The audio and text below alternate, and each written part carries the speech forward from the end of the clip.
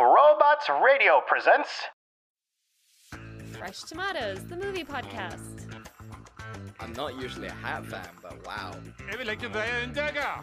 I'm really sipping on that dumb bitch juice today, and Yeah, I am. But you know what? Someday I just might grow out of that. But you will never stop being a jerk. All chocolate cakes are good. You're a fascist. it's hideous. It's horrible. It's home. Angry white boy, let's go! Hello, and welcome to Fresh Tomatoes, the movie podcast. The sweet girl that is going to fix all of your childhood trauma. That's Chad Ekowitz. And that's Simone LaRue, because I just don't care about anything. I'm a man and I'm a bad boy, and I just don't care. You do have some tattoos, so... Yeah, you know what? I just like to feel the pain and other douchey things that you can say about stuff. Oh, teen angst, Simone. God, remember being a teenager and how, like, you just feel everything. It is really crazy that they allow us to go to school at this period. We should be locked away on a farm and just kept in separate compartments, not allowed to see other human beings for 5 years, and then it's gold, and where everything can be fine. Oh my god. Let's talk most teen angsty moments. What was your, like, highlight of your teen career in terms of angst or rebellion, that kind of thing? Oh my god. I wanted to be a, you know, everybody wanted to be on YouTube in 2008. Like, it wasn't a weird thing. So, like, I had all these videos of me, like, video blogging. Just Beautiful. crying. My first serious boyfriend ever had broken up with me over the summer. Oh, no. Yeah. Oh, So it was just no. videos of me, like, sobbing at the camera about my feelings. Thank God. For some reason, I couldn't figure out how to get them uploaded. Like, the format that the video recorded in was a weird one. Uh-huh. So thank God they never saw the light of day. Could you imagine? Yeah. And you know what? Maybe I'd be a famous YouTuber now, so... You would Sure either be a missed famous out. YouTuber or a meme of some kind. But either way, God. just your rise to fame would And just be instant. I don't know what I was thinking. Like, I'm not a pretty crier. Like, there's nothing cute about it. You just What about needed to you? share your pain with the world. Oh, man. It's got to be when I dyed my hair pitch black. It was Ooh, that's not- probably... You're no, a- it was not see, a good move. You're like a spring summer. You're certainly not a fall winter. Yeah, no, it was a mistake. Mm. So I went pitch black and proper emo cut halfway across my eyes, like over my eyes. And the ridicule I got, not from school, surprisingly, but Oh, your from parents the must have Taekwondo roasted club. the shit out of you. My dad did. I came home with the hair and he went, take the wig off. And he was being genuine, which was insane. So, but no, my Taekwondo club at the time just roasted me nonstop. And then the one morning I decided to cut it myself, Simone, which is always a good decision. So that was amazing. And then I just got it shaved right down until I had like little black tips essentially that grew out, which was super great. It was a good summer, as you can imagine, and didn't affect me at all and my soul. If it makes you feel any better, hair-wise, I had like fire truck red hair. What? Yeah. Fire truck red. And, like, I got it done professionally the first time because my mom, bless her, she's like, if you're going to do something dumb with your hair, at least have a professional do the dumb thing. And then, like, you know, your roots start growing out and stuff. So, like, my mom and I made this decision together. We were like, oh, we'll just touch up my roots with box dye. Oh, no. So I had a very trendy, a couple years too early, Billie Eilish style roots, like a totally different color from the rest of my hair. Spectacular. Oh, it was, and I wow. felt like hot shit. I'm not gonna lie. I felt like, what's her face from Paramore? Oh, yeah. She was great. Yeah. Yeah. I know who you're talking about. Wow. Okay. So we were both hair dumbasses, clearly. Although you were a trendsetter just, 10 years too early, unfortunately. I was ahead of my time. Probably Billie Eilish saw a photo of you and was just like, Yes, that is it. That's what I yes. want. I absolutely believe. I have to believe Billie- that's what happened. Billy, call me. I'll give you more tips. You... And speaking about tips, which I think these two movies certainly could have had, we are doing teen angst movies this week, and we have Simone has chosen the best teen angst movies of all time. What are those two movies, Simone? Oh, guys, these movies, there's actually more to come. They're just the first 2 parts of a 5-part series of books. 5 parts? Gross. Disgusting. And we're going to review all of them. I'm so excited. I'm so excited. So those movies are After and After We Collided. Based on Anna Todd's novels by the same name, which are based originally on the One Direction fanfic that she wrote that was wildly popular. If it's anything like these movies, I'm very scared for the future. Because... No, I wouldn't worry. Like, we'll get into it, but, like, a lot of the stuff that happens here is, like, very tropey for fanfiction. Like, it's just sort of inherent to the genre, I guess. Right. And we'll get into it. But, like, I think every teen girl goes through a phase where, like, you're like, yes, this is, like, the most romantic outcome that my, like, hormone-soaked brain can imagine. Everything is on fire you constantly. Just need to, you know what? You just need to live through that by reading some fan fictions about your hot pop culture boy or gal of choice. And then you grow up and you're like, oh, wow, boundaries are a good idea in a relationship. I wish I had had more time today to get prepared for this, because I wanted to bring across some red flags that I could just wave every time in either of our plots that was just even the slightest bit problematic. Because I think these two movies, like their relationship within them, and I mean we will get into them, but the relationship within them ranges from like ever so slightly problematic to holy shit, both of you should be committed. Yeah. Problematic.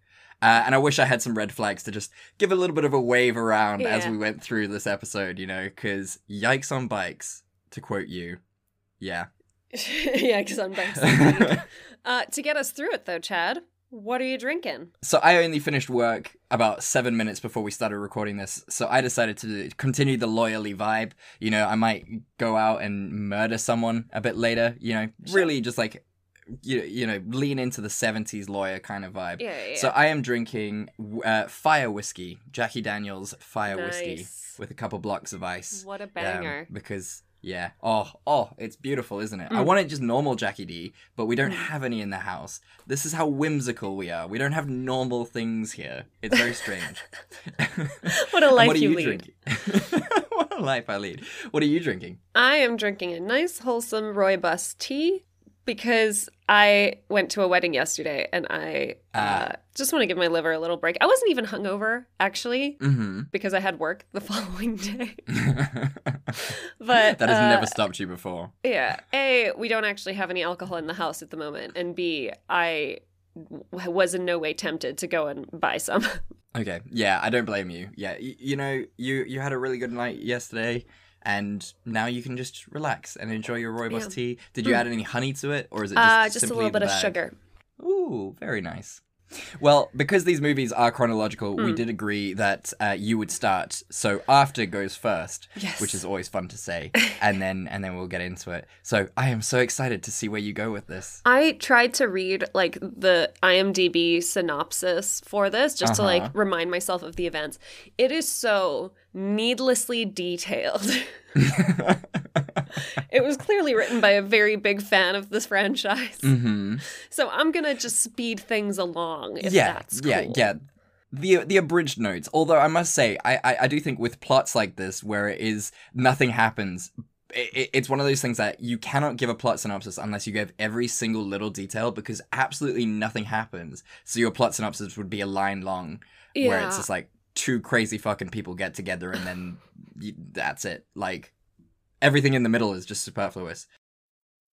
Hi, I'm Sebastian Azaro, and I'm inviting you to the Hidden Pixels podcast, a show exploring those gaming stories you might have missed on your first playthrough, whether it's a side character's dark past or a small piece of information that changes the entire fictional universe. I'd like to share with story lovers and gamers alike. From Nintendo to Bethesda to your favorite indie games, we're looking at all different types of series to find these hidden stories. So join us every 2 weeks on the Hidden Pixels podcast, available on iTunes, Spotify, Stitcher, or any other podcatcher. I can't wait to share these stories with you. Thanks! Well, here we go. Tessa, played by Josephine Langford, is an ordinary girl who's about to start her journey going into college. She's a good girl who's super committed to her boyfriend, Noah, played by Dylan Arnold, and has worked really, really hard to get into college. She's also got a slightly controlling mom who just wants the best of her, Carol, played by Selma Blair. When she gets to college, it's immediately clear that her roommate is going to be a bad influence, but Tessa convinces her mom to let her live her life. So, her mom leaves, Noah leaves, Tessa's left to her own devices. Steph is her roommate, played by Khadijah Red Thunder, and she's got a girlfriend named Tristan, played by Pia Mia. Everything seems okay so far. The next day at lectures, Tessa meets a new friend. His name is Landon, played by Shane Paul McGee. He's also kind of bookish and a bit of a nerd, and the two of them immediately hit it off. Later that day, Tessa goes back to her dorm to take a shower, and that's when she meets Hardin. No! Oh no. She went there. We all know. Obviously. Yeah. We all know. Yeah. Hardin, played by Hero Fiends Tiffin, is chilling out on Steph's bed, being kind of a dick. Tess immediately doesn't like him. She thinks he's super arrogant, but the two of them keep meeting again and again, and an attraction between them is evident. It all kind of comes to a head when Tessa's finally convinced by Steph to go to a house party. They all start playing Truth or Dare, and she gets dared to kiss Hardin, and she's like, nah, fuck this. And Hardin's never been rejected before, so oh my god. They start chatting later. It turns out he's actually also super into literature. And she's like, oh my god, he's so deep. But she's so conflicted because she's still got her boyfriend Noah back home. This goes back and forth for a bit. He finally asks her to spend some more time with him. The two of them seem to really be hitting it off. And then Noah comes to surprise her. Oh no. Oh no. She's like, oh no, but I'm so busy feeling conflicted. So she's like, okay, cool. Like, let's all go to this bonfire party together. And she's hanging out with Noah. Everyone gets to meet him. And then Jace, played by Sven Temmel. He tries to hit on Tessa. Noah's like, haha, knock it off, dude. But no, Hardin is having none of it, and he starts punching Jace in the face. Tessa's really mad about it, so she leaves. But then she gets a call from Landon. It turns out that Landon is Hardin's stepbrother, so they live in the same house sometimes. Except Hardin also lives at the frat, except he also lives at the house. But he also has that Italian flat let's thing not that get he into lives. that just yet. Okay, yes, all right, my bad. He says that Landon tells her that Hardin has been having like this huge meltdown, but in the midst of it, he mentioned Tessa's name, so he thought maybe Tessa could help. Tessa goes and she's like, hey, Hardin, what's up? He's drinking by the pool, even though he previously told her he doesn't drink. Guess he does now. And he's like, no, he's really mad because his dad's engaged, and he's mad about like, how like, his mom is being treated in London, and it's like a whole thing, and Tessa's just like really cool about it. And then the two of them have sex. They just make out. They don't have sex. Yeah, they just make out at that point. Sex is later. Yeah, sex is later, but they definitely do a lot of making out, and Tessa she's still so conflicted. But the next morning, she comes back. There's Noah. He's like, where have you been? And then he quickly realizes what's been happening, and they break up. Tessa's very sad, but she soon gets over it because she and Hardin start getting quite serious. Tessa's mom finds out about Hardin and is like, oh, if you don't break up with him, I'm gonna cut you off. And Tessa's like, well, do it, because she's 18 and very horny. So her and Hardin sort of occupy this apartment together for a while, and it all seems very nice and romantic, and things are going so well. Like, he's actually admitted that maybe he loves her. And then it turns out when they're having dinner with all of Hardin's really shitty asshole friends that actually Actually, what had happened at the party when they were playing Truth or Dare after she left was he was like, oh, I bet you I can make her fall in love with me. So it was all a bet. But Hardin's like, no, Tessa, I've changed. Things are different now. And she's still so mad at him. So she goes storming out.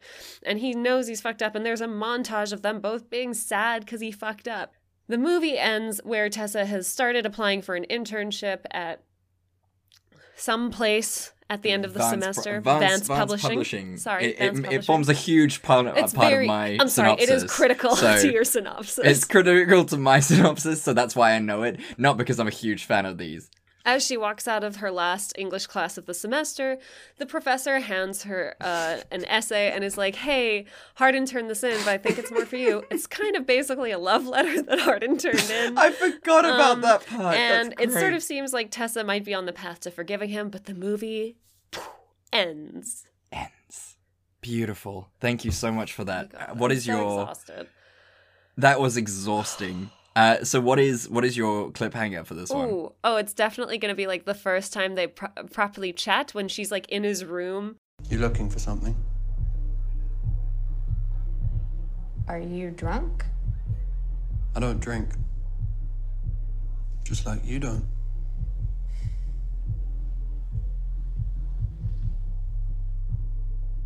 He's more myself than I am. Whatever our souls are made of, his and mine are the same. It's Bronte, Teresa. I know it's Bronte. And my name is Tessa. Here's the thing, though. Like, I'm watching this, and there's the grown-up part of my brain that is like, this is the stupidest thing I've ever said. No human being talks like this. But there's also, like, the 12-year-old girl part of my brain where I'm like, he's so bad, but he wants to be good for her. And he's secretly deep, and he's so obsessed with her. And, like, I don't think, to be honest, like, there's a lot wrong with everything here. But, like... Yes. On a very basic level, there is nothing wrong with enjoying wish fulfillment stuff like this. There's nothing No, I mean, wrong that's the with whole... It. There is multiple genres that just delve into that kind of thing. Yeah. And I must say, you know, Hardin is kind of like this wonderful... the actor who plays Hardin, bit iffy, but we'll get into that as well. But Hardin as a character is essentially an amalgamation of the three big fan fictions. You've got Edward Cullen, Dorian Gray, not Dorian Gray, Christian Grey, and Harry Styles. Like that, it's a perfect blend of the three of them together. You got the bad boy who's also sexy, who's also rich, who also wants to protect her, is also violent and could kill her. Like, it's everything that you want from everything. So no wonder it should be very popular, and every 12-year-old girl would just go ballistic for him. Unbelievable. Oh, man. I mean... Yeah. Even actual Harry Styles, I think he's very handsome, and I have a little crush on him. So I get it. And also, I will say that the chemistry between the two leads is fantastic. I think they do a great job. Yeah, no, they really, really do. The actress who plays Tessa is exceptional. Like, I'm a huge fan of hers. You know, in this, she reminds me of the woman who plays the sister to Black Widow in Black Widow. Do you know who I'm talking about? She was also in Fighting with My Family. Yes, I can never remember exactly her name. Who you mean it's Florence Pugh. We'll go with Florence Pugh while I look it up. Okay. But yes, she just reminds me of that. She reminds me very much of who plays Betty in Riverdale. Right. I haven't watched Riverdale yet, and you were right about Florence Pugh. You nailed that. Great. So very good. You're much better at faces than I am. Plays Betty in Riverdale. Okay. Yeah, but she was great. She was absolutely perfect in this. I think she carried a lot of the film. You know, a lot of shit does happen to her, and I think she did really, really well. Him, on the other hand, is this weedy little man baby who very much upset my soul. At least, like, he's not some, like, 28-year-old looking buff motherfucker where it's like, you should not be anywhere near this child, sir. Like, at least he looks age-appropriate, you know? And it is modeled off of Harry Styles, who is also, like, a pretty slender dude. Okay. Yeah, no, fair enough. Look, I don't know why I'm defending this so hard. Look, you make a really good point, I guess, and maybe I'm just being a bit biased because you know he portrays this confidence, and it's this sort of belief that we're supposed to have in this movie that he's dangerous. Yeah, and you're just like motherfucker, a strong wind, a strong wind could snap you in two, bro. Like. I don't understand. I'm pretty sure, like, he wore heavy boots at some point, and I was wondering how he didn't sort of, like, have to drag his feet along because he didn't have the muscle power to lift his legs.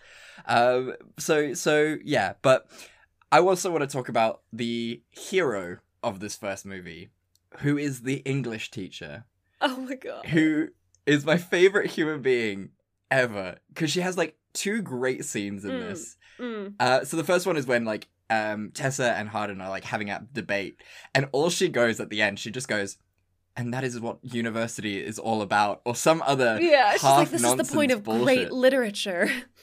Yeah, and you're just like, shut up, I hate you so much. And then at the end, she hands his assignment to her, which is against all university protocol.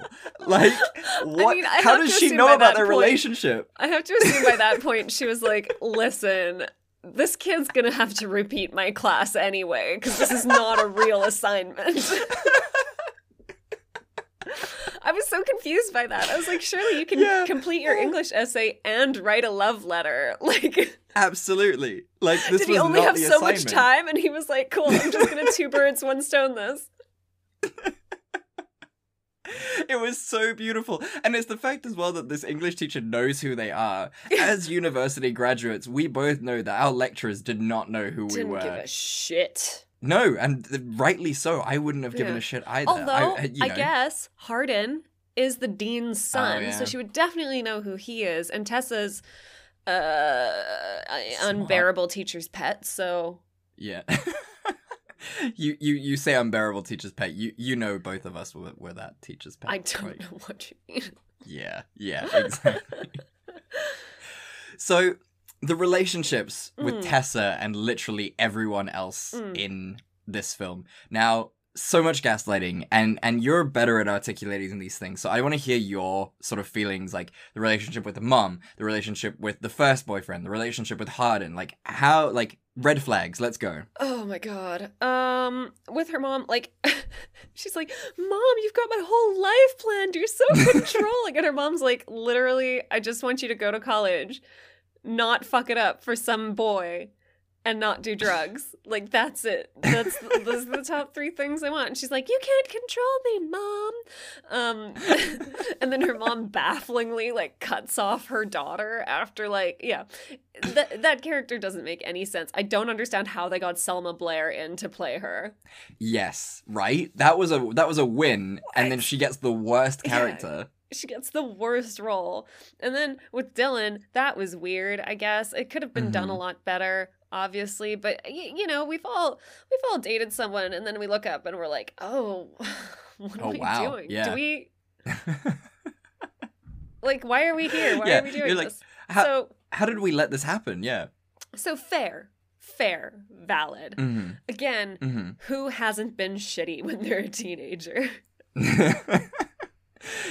Teenage years is how I'm a justifying nightmare. a lot of this. Like, I'm just like, you know, Right. who among us has been an amazing communicator and amazing at setting boundaries at 18 with a dude who we find incredibly hot? Yeah, no, you have some really, really good points. You see, I think I've viewed this way too much through an adult's lenses, and not realizing how much of a shitty human being I was in high school, and you know, so you're absolutely right. I mean, look, the mom was just like you say, just way too OTT. No human being would ever act like that ever. It's like, oh, this boy is gonna hurt you, so I'm gonna cut you off. Yeah. What? Mother. What?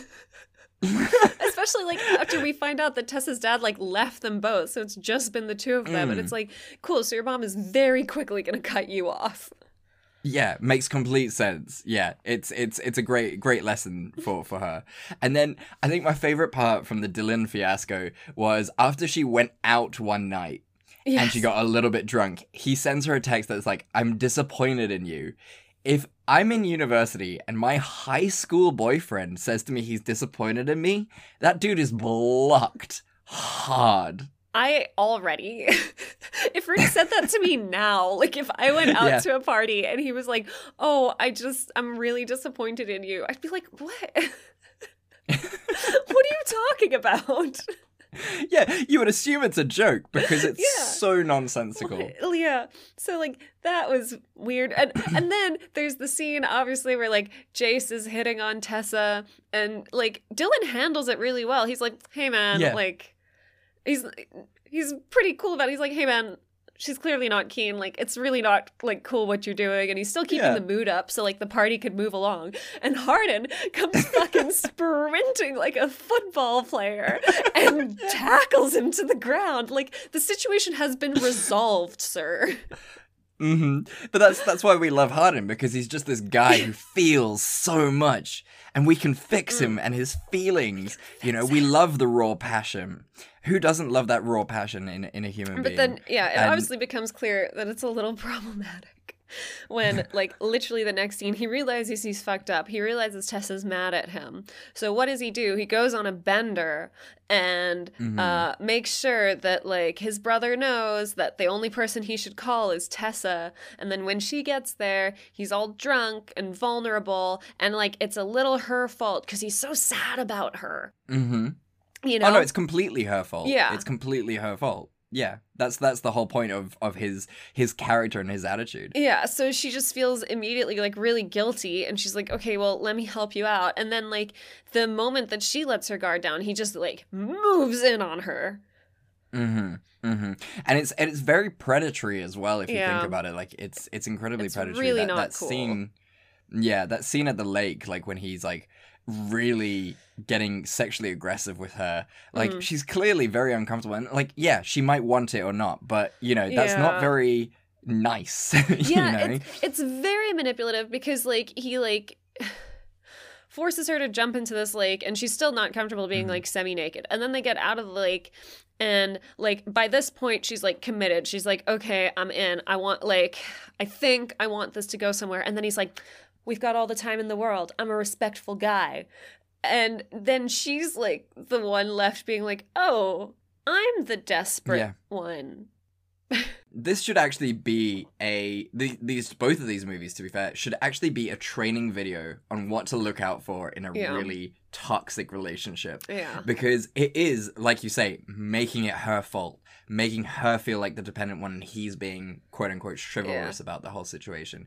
The constant aggression, the inability to filter emotions, jealousy, overprotection, codependency, like it is the Hardin of it all. Are all those things. So these movies are actually brilliant as red flag awareness days. Yeah, definitely. It's it's all very worrying. The final thing I want to cover, because I feel like all the other aspects of the relationship we're going to cover in the next movie. Yes. But I feel like this is also going to probably come up in the next movie, is the apartment that they stay in. So yes. Oh my God. Because Tessa gets cut off, I assume that she loses her accommodation or something. Essentially, that's what I would clear. assume. I mean, no. It's really not made clear. She can still go to school, though. Yeah. Apparently. So maybe her tuition was already paid up, but like, I don't know. It's not important. But Hardin's like, "Oh, I found this apartment that we can stay in." We, not her by herself, so she has her own space.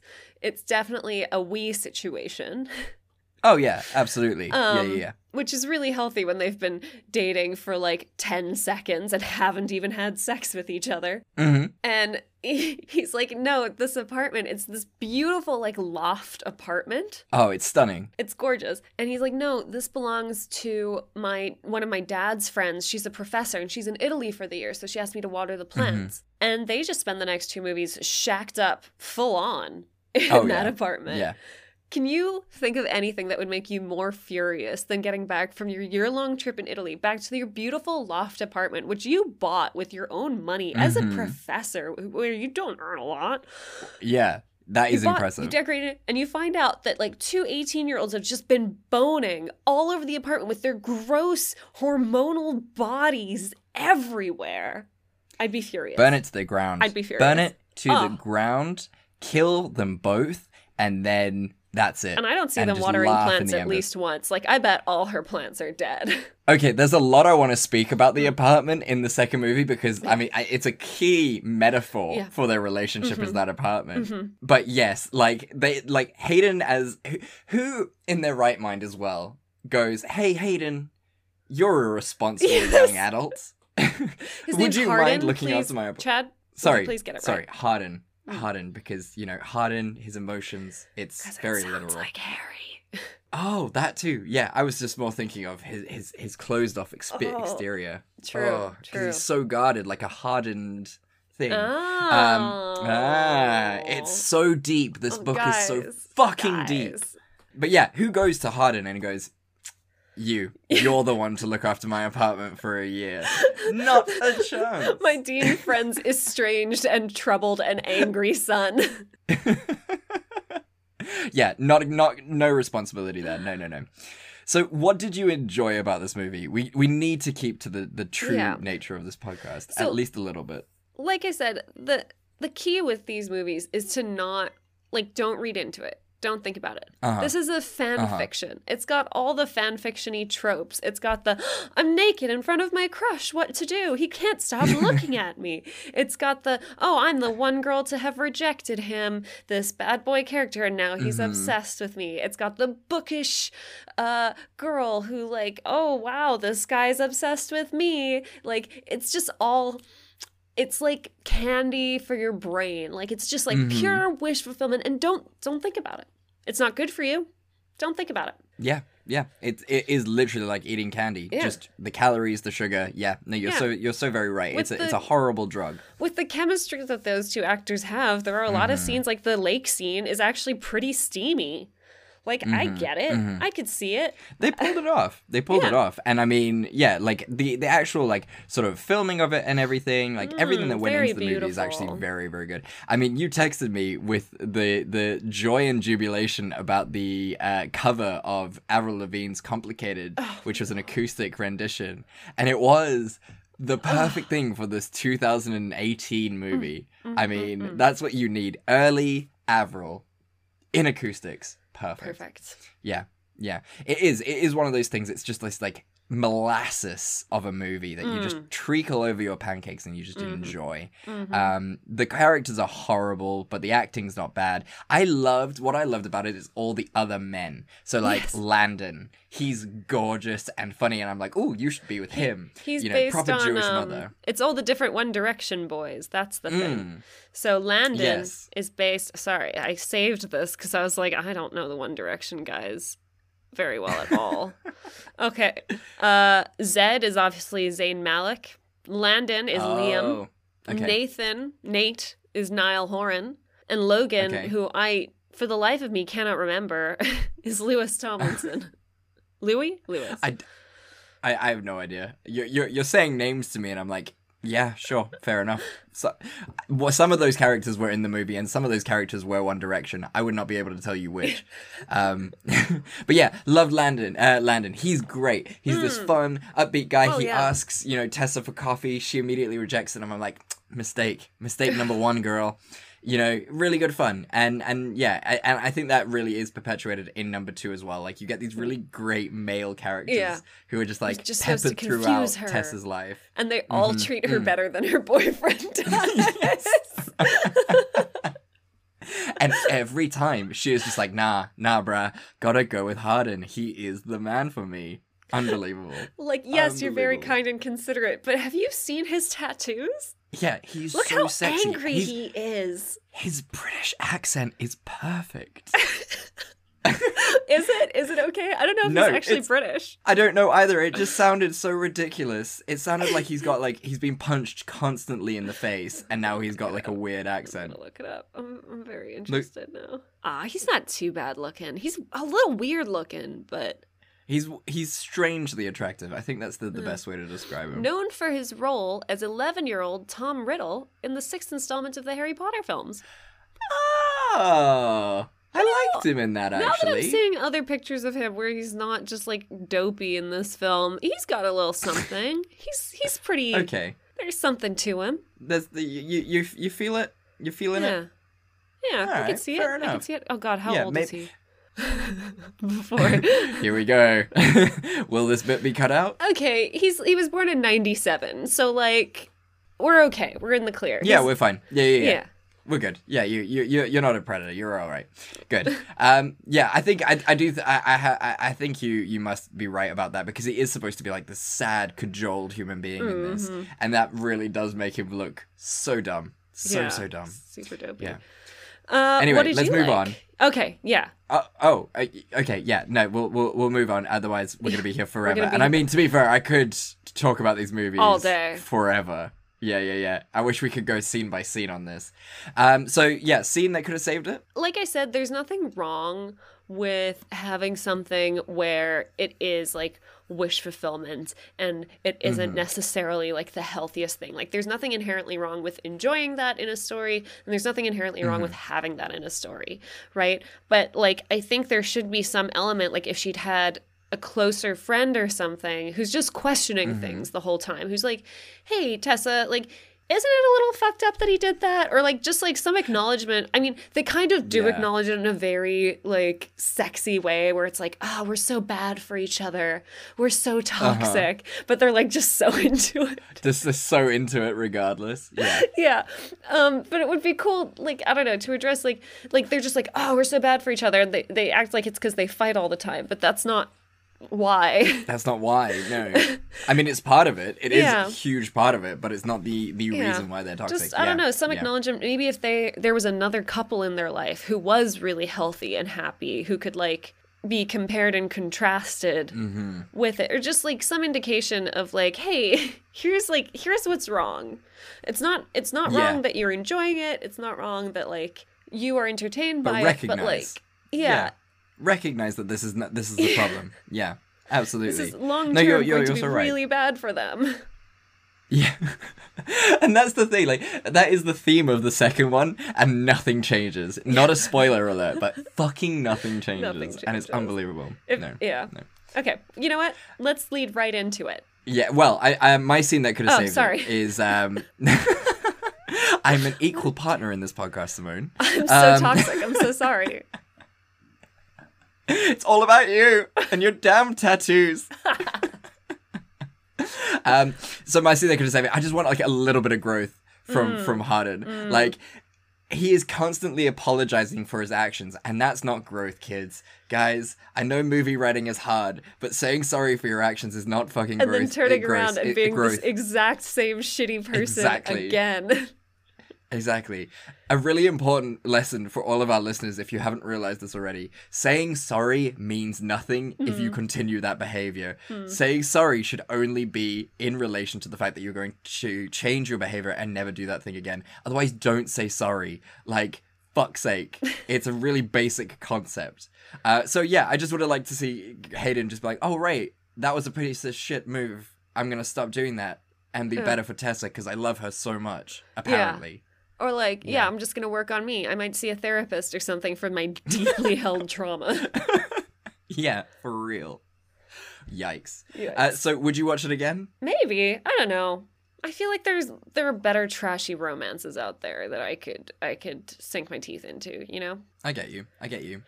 For me, this is like a really weird comparison, but you know, like when you watch porn and then you like hate yourself a little for watching porn and you're just like, oh, this is kind of gross. Yeah. And you're just But like, you're gonna do it again. I can't believe I'm enjoying this. Yeah, and Yeah. and you know you're gonna watch Yeah. porn again, and you That's know you will exactly feel the this. same way. And so, yes, I probably will watch this film again. But you won't be proud of it.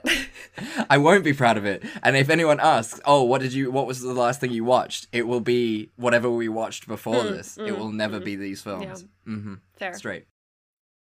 Right, Simone, shall we crank the dial up to 15 and just get fucking raucous with this? Fuck yeah, Chad, let's go. Tell me about all the happenings in this movie, because a lot of stuff happens. Oh man, how long is your skipped synopsis? So much. Like 10 minutes? It looked like it was going to be that way. Like my first 3 paragraphs just described basically the opening couple salvos. Yeah. And then I was like, I can't. No, I've got work to do. You gotta roll through. So a lot of it is just, and then they had sex, and that's where I leave it.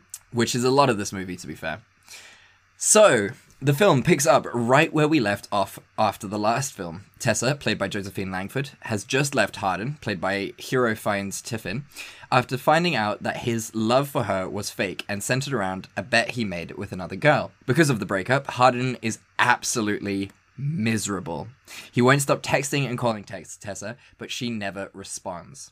On the other side of town, Tessa, while sad about the whole Hardin thing, is actually flourishing. She has this new internship with a book publisher, which she is just about to start. On her first day there, she meets Trevor, played by Dylan Sprouse. He's this super cute nerdy guy who loves accountancy and numbers. They seem to get along really, really well. So on her first night at the publishing house, she reads 3 books in one night. This impresses her boss, Christian Vance, played by Charlie Weber, so much that he invites her out to a club to try and win the business of one of Vance's key backers. You see, Vance has ideas of expanding the publishing house, and he needs serious financial backing, specifically from this one guy who will be at the club that night. Tessa, Vance, and Trevor all go to the club. Tessa and Trevor end up drinking with the financial backer, and things are looking really good. That is, until Tessa gets so drunk that she decides to call Hardin. They have a weird exchange, and Hardin tracks her down using her location from her phone. So he shows up at the hotel they're all staying in and barges into her room. They end up having crazy drunk sex. The next morning, sober and fragile, Tessa wakes up and immediately regrets what's happened. She and Hardin have another fight and she storms out. Luckily, her bad mood is soon lifted when Vance tells her that because of her and Trevor's work the night before, they have obtained the financial backing. Later, Tessa goes round to Hardin's to pick up the rest of her stuff.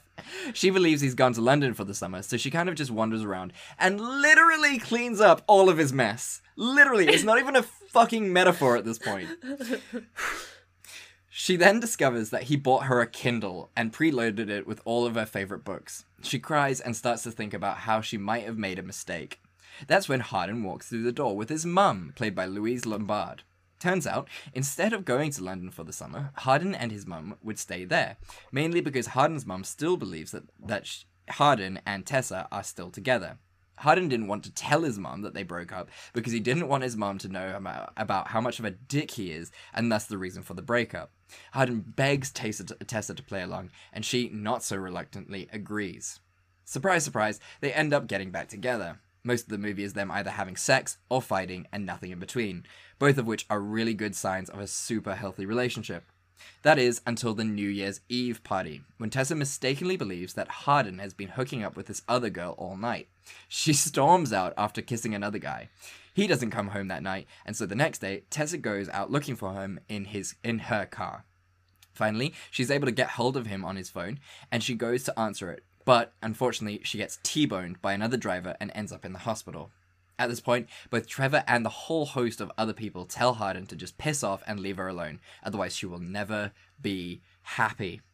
He listens, disappears to London for 9 days, then decides, nope, what he really wants is Tessa and he will do whatever it takes to win her back. He shows up at the party she's at and she immediately forgives him and they get back together.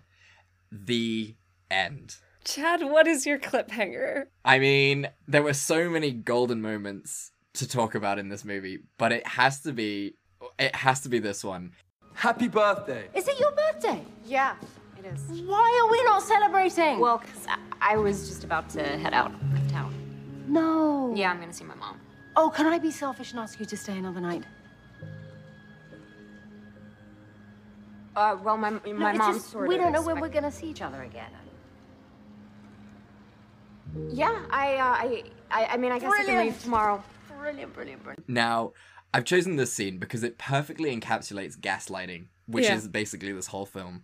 Because no one listens to what Tessa wants to do. Instead, they are now going to do whatever they want to do and convince Tessa that that's what she wanted to do. Yeah. And no wonder Hardin is so fucked up if this is her mother's attitude to things.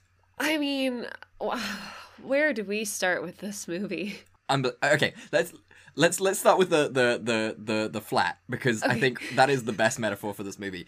Because she comes in and the flat is a mess, right?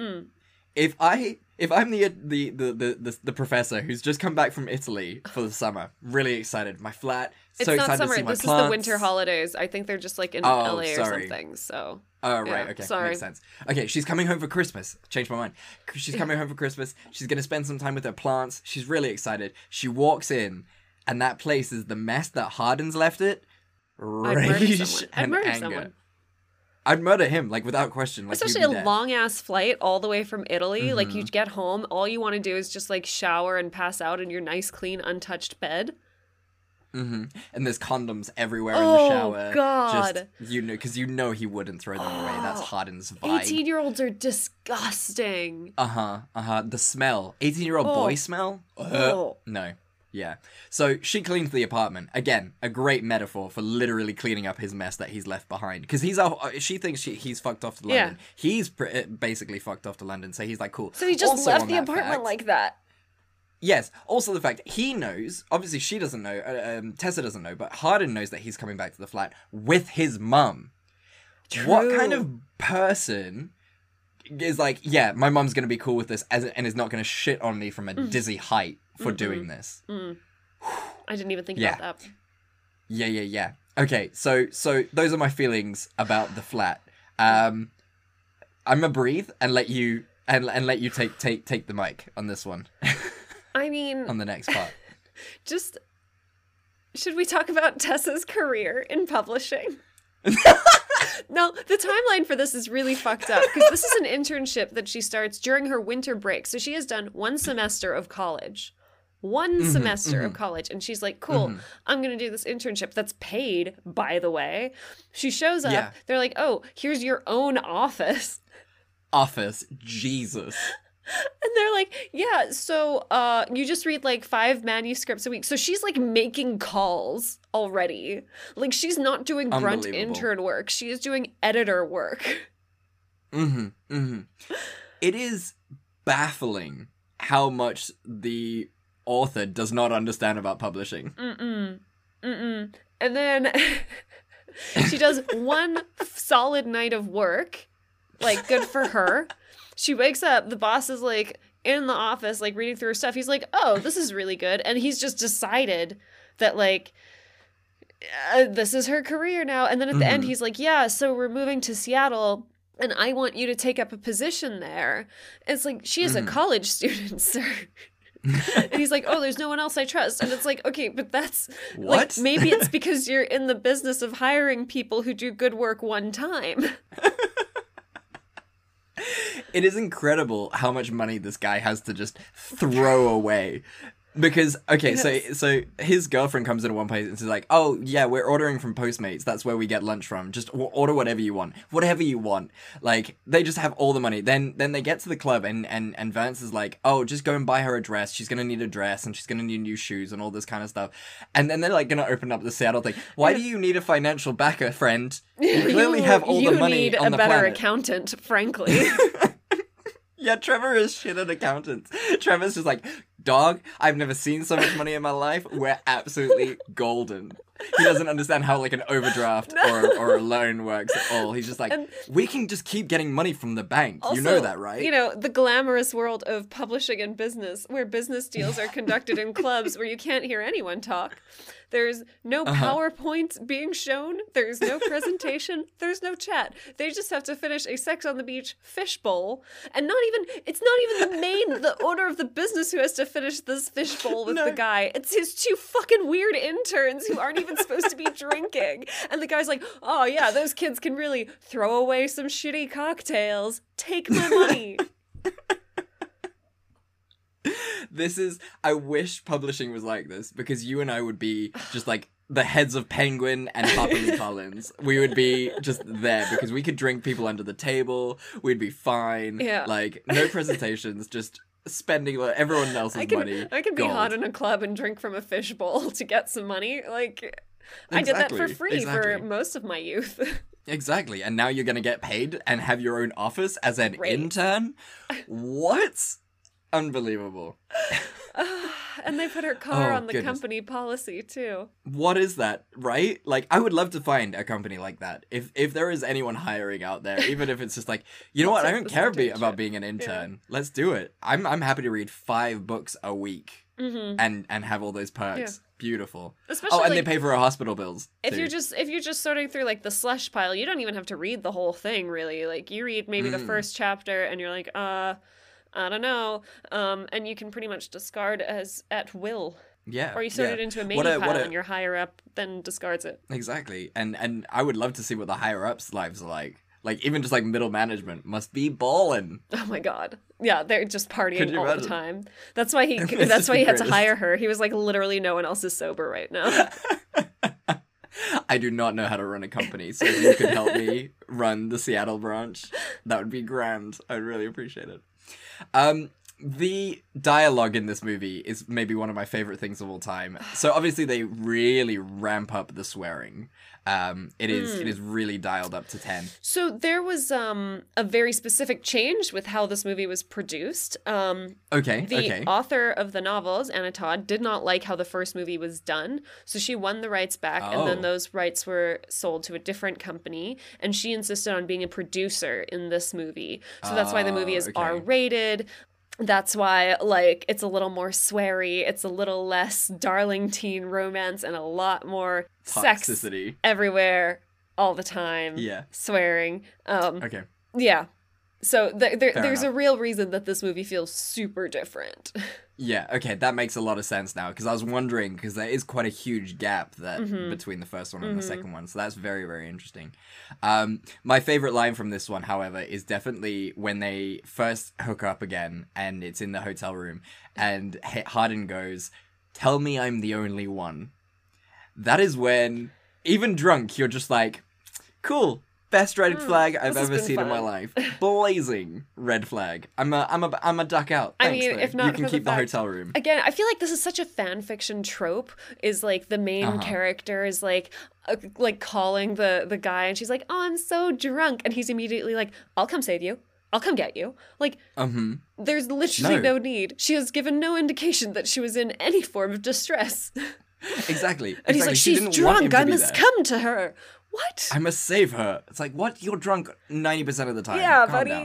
Down. His behavior in this also is like stepped up by 10. Ooh. Like that fight they have at the New Year's party is one of my favorite scenes, because you could see it in your head, just like these drunk teenagers just like standing outside, just having this massive fight, and you're just like, I just wanted to have like a nice time. Oh my God. Why is there always one couple who ruins this? And it's so dumb. Like, again, like this is why I say, like, sometimes I'm not sure if their relationship is toxic or if they're just like both so bad at communicating. Like, so bad at it, because all he had to do was be like, "Hey, because I'm trying to change and get better, I'm actually apologizing to this girl for how I treated her.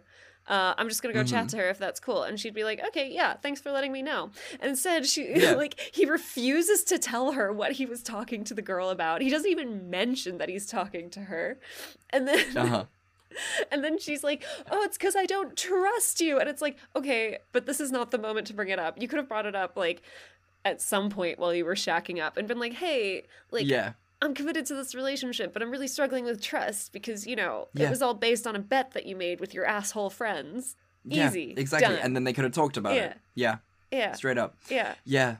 But instead, they were just like, yeah, they live very separate lives, get together to hook up, and then get really mad when they don't know what's going on in each other's lives. Exactly. Like the fact that like she's gonna move to Seattle and whatever. Like she hasn't even made that decision, and he freaks the fuck out. Yeah. He should have just been like, oh, what's this about Seattle? Like, what's happening? Yeah. Like, I'm really proud of you because this is Yeah. a healthy relationship, and I want to see you succeed. And Yeah. while and it's it really sucks fucking that I weird won't that be you're able to getting come, promoted like yeah, I thought you were an 2 minutes intern. into this internship. Yeah, I thought you were an intern. I'm very confused, but that's not beside the point. I'm really proud of you. Like, and it sucks that we can't go to Seattle together, but like, that's great. Like, what's happening? And then she goes, oh no, I haven't decided yet. Cool. Easy. No, instead he's just like, oh, fuck, I'm gonna drink and smash a lamp. Like, that's my vibe. Yeah. Look, we're gonna run long because of these fucking films. It's So just- let's just it's a like, lot. there's a lot of the same from the first movie. There's a So lot. is there I anything feel like that's still Tessa's like, a lot more unhinged in this one. yes, Like in the first movie, she's very I feel like in the first movie she really knows herself a bit better. Like something I liked was Hardin, she's like at some point she's like, oh, I'm gonna tell Noah about us, or Nate or whatever. I'm gonna tell him Whatever. about us. And he's like, why? Like, we're not dating. I don't date. And she's like, oh, okay. And she leaves. And then when he mentions it later, she's like, if you don't date, you don't date. Like, that's fine. I can get over it. yeah. And then they proceed to like make out for the first time. But like still, like she's like, she seems like that kind of person where she's very much like, oh, okay, well if that's what you say, then like I can get over it. Cool. And like Yeah. she is fucking unhinged in the second one. Like, Oh my full God. on angry all the time, angry and Yeah. screechy. And I know it's supposed to be like, oh, it's because she doesn't trust him, but it's like, this is not the way. Like, this doesn't make sense. No. She completely just consumes his personality. Yeah. And just, becomes him, and so you have this really weird vibe Where they're all both just of them are acting out awful all the time. Yeah. You can like. There's a great Key and Peele sketch about this where it's like Megan and her boyfriend. Yeah, exactly. And this is exactly that relationship. And we'll link to it in the show notes because it is just one of the funniest sketches, and it is this movie in its entirety. Scene that could have saved it for this one. Oh man, maybe that poor woman getting back from Italy and being like, "Get the fuck out! What are you doing? Get out!"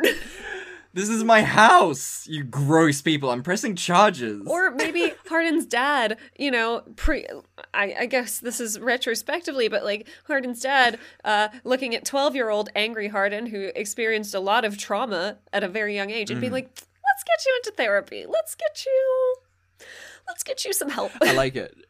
Yeah, it's a prequel. Yeah. Like, I mean, his dad clearly did a 12-step program, so he understands the value of, like, counseling and therapy, and at no point does he look at his angry, tattooed 18-year-old and is like, maybe... No. He's very firmly in the boys will be boys camp, not realizing that his son is a monster. Oh my god. So yeah, I think just therapy for everyone involved, but mostly hard. Therapy for everyone. Just you get a bit of therapy, you get a bit of therapy. What's Proper your Oprah scene style. that could have saved it? End the relationship. Just Tessa has it right at the end of the first movie. Yeah. And it's just her just constantly throughout an hour and a half of this movie Thinking with her just vagina. going no. Yeah. And she just goes, no, Hardin, I don't want you back. You're a jerk and you have problems. You need to Show go me to that therapy. you're willing to fix yourself. Yeah, showing that you're willing to fix yourself, Yeah. and then I'm gold, and then we can go for it. Even if at the New Year's party, even if like she's been crazy all the way up to the New Year's party, and then she has that screaming match with him on the lawn, and she looks around and she's like, oh wait, What I'm am I not white doing? trash. Yeah. You're not white trash. What the fuck is this? Yeah. And then they end it, and everything's fine afterwards. Yeah. And then Just she a dates moment Trevor where they're because he's both such like, a nice boy. Are we doing this? Are we these people? Exactly. Perfect. That would be such a great And then she gets together with resolution. Trevor, who will just help her sort out her life. Look He's so after her. sweet.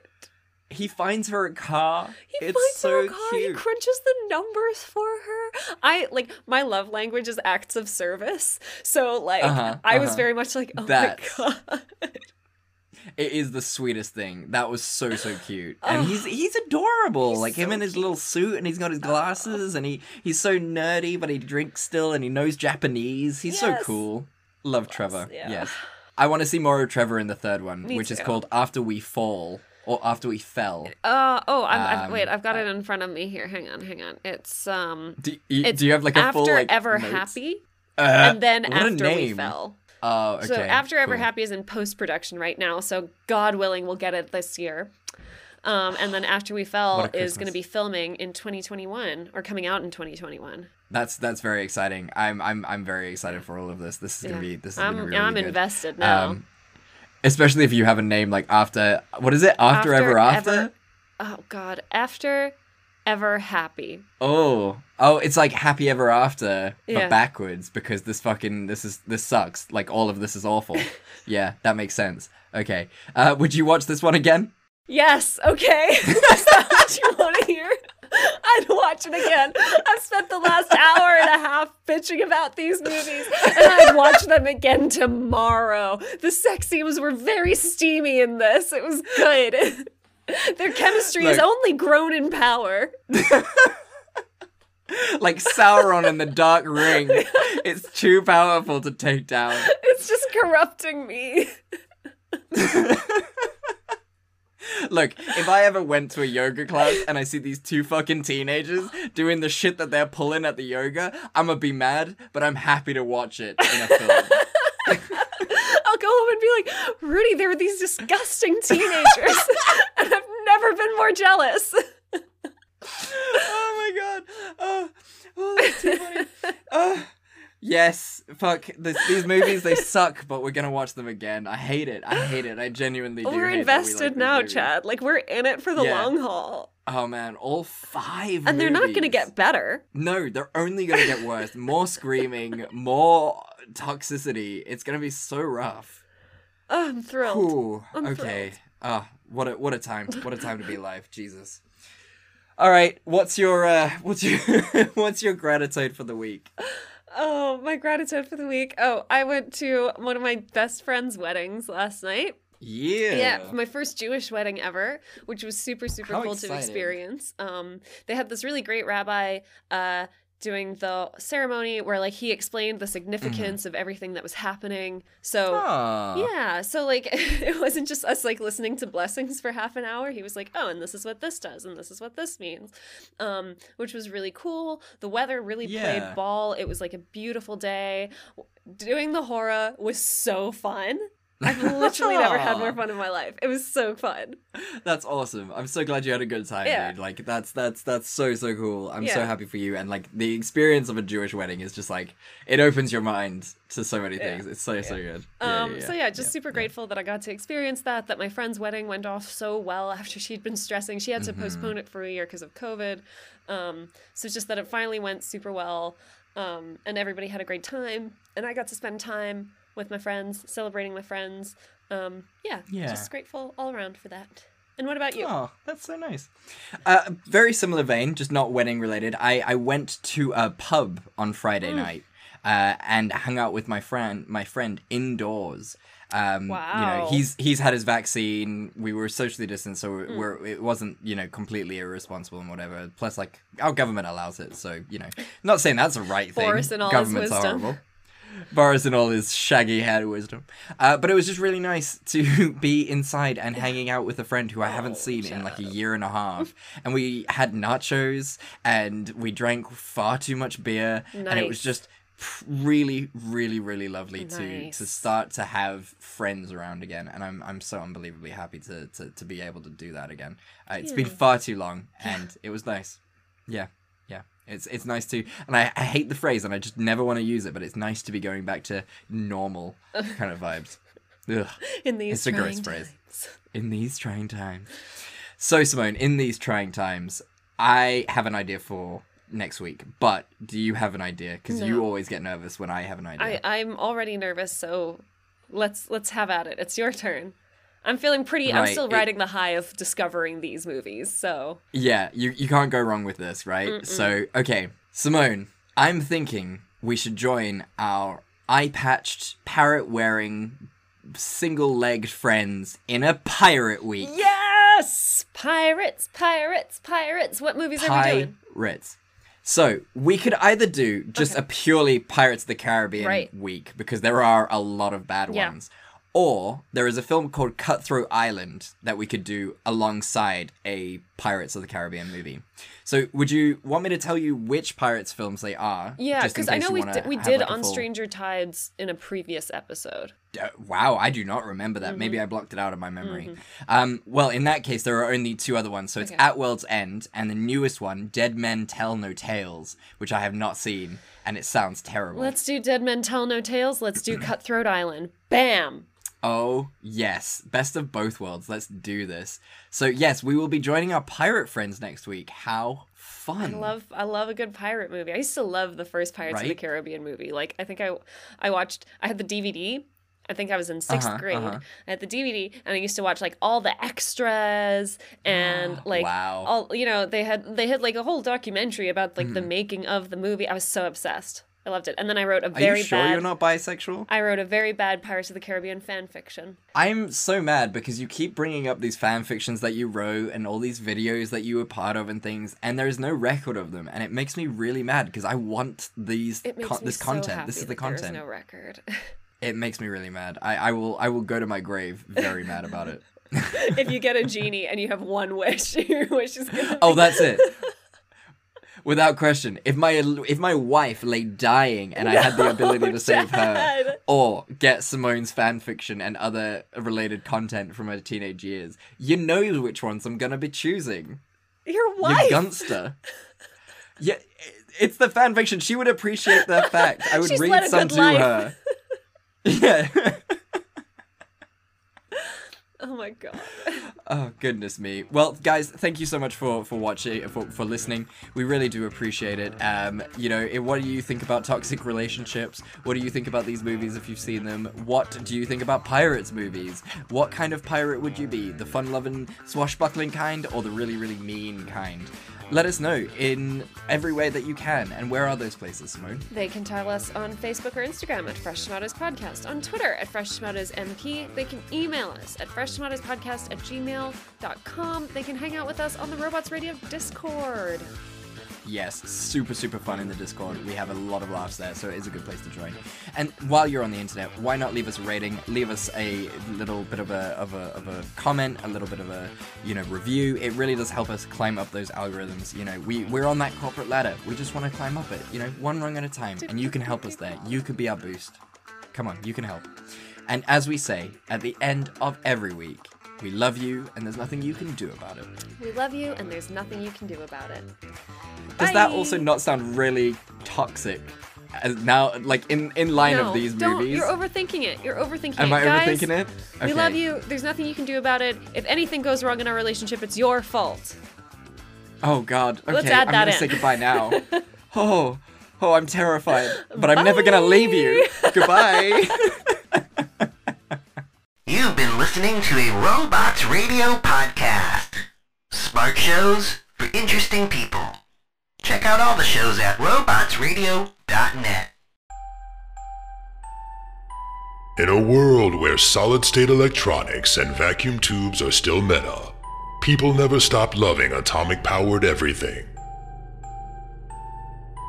A chosen 500 stepped inside a subterranean vault to be spared the nuclear horror of the inevitable Great War. 25 years later, they emerge after the fallout settles to retake Appalachia. Among them, two former rivals whose blood feud will tear West Virginia apart in their epic struggle for survival. Chad, a vault bro who has a strength of 15, an intelligence of 2, and is a complete wasteland dickhead. Simon, a complicated anti-hero who chooses light and hope, but accidentally becomes a cannibal and wakes up naked and afraid with a Scorch Beast queen after a date goes terribly wrong. What? I mean, it's a wild wasteland, right? This dark humor radio drama will have you driving off the road and crawling out from under the fallout. 2 men, 1 wasteland, and so many nukes. Chad, a Fallout 76 podcast. Rated R. Now streaming on your holotape player podcasty thing.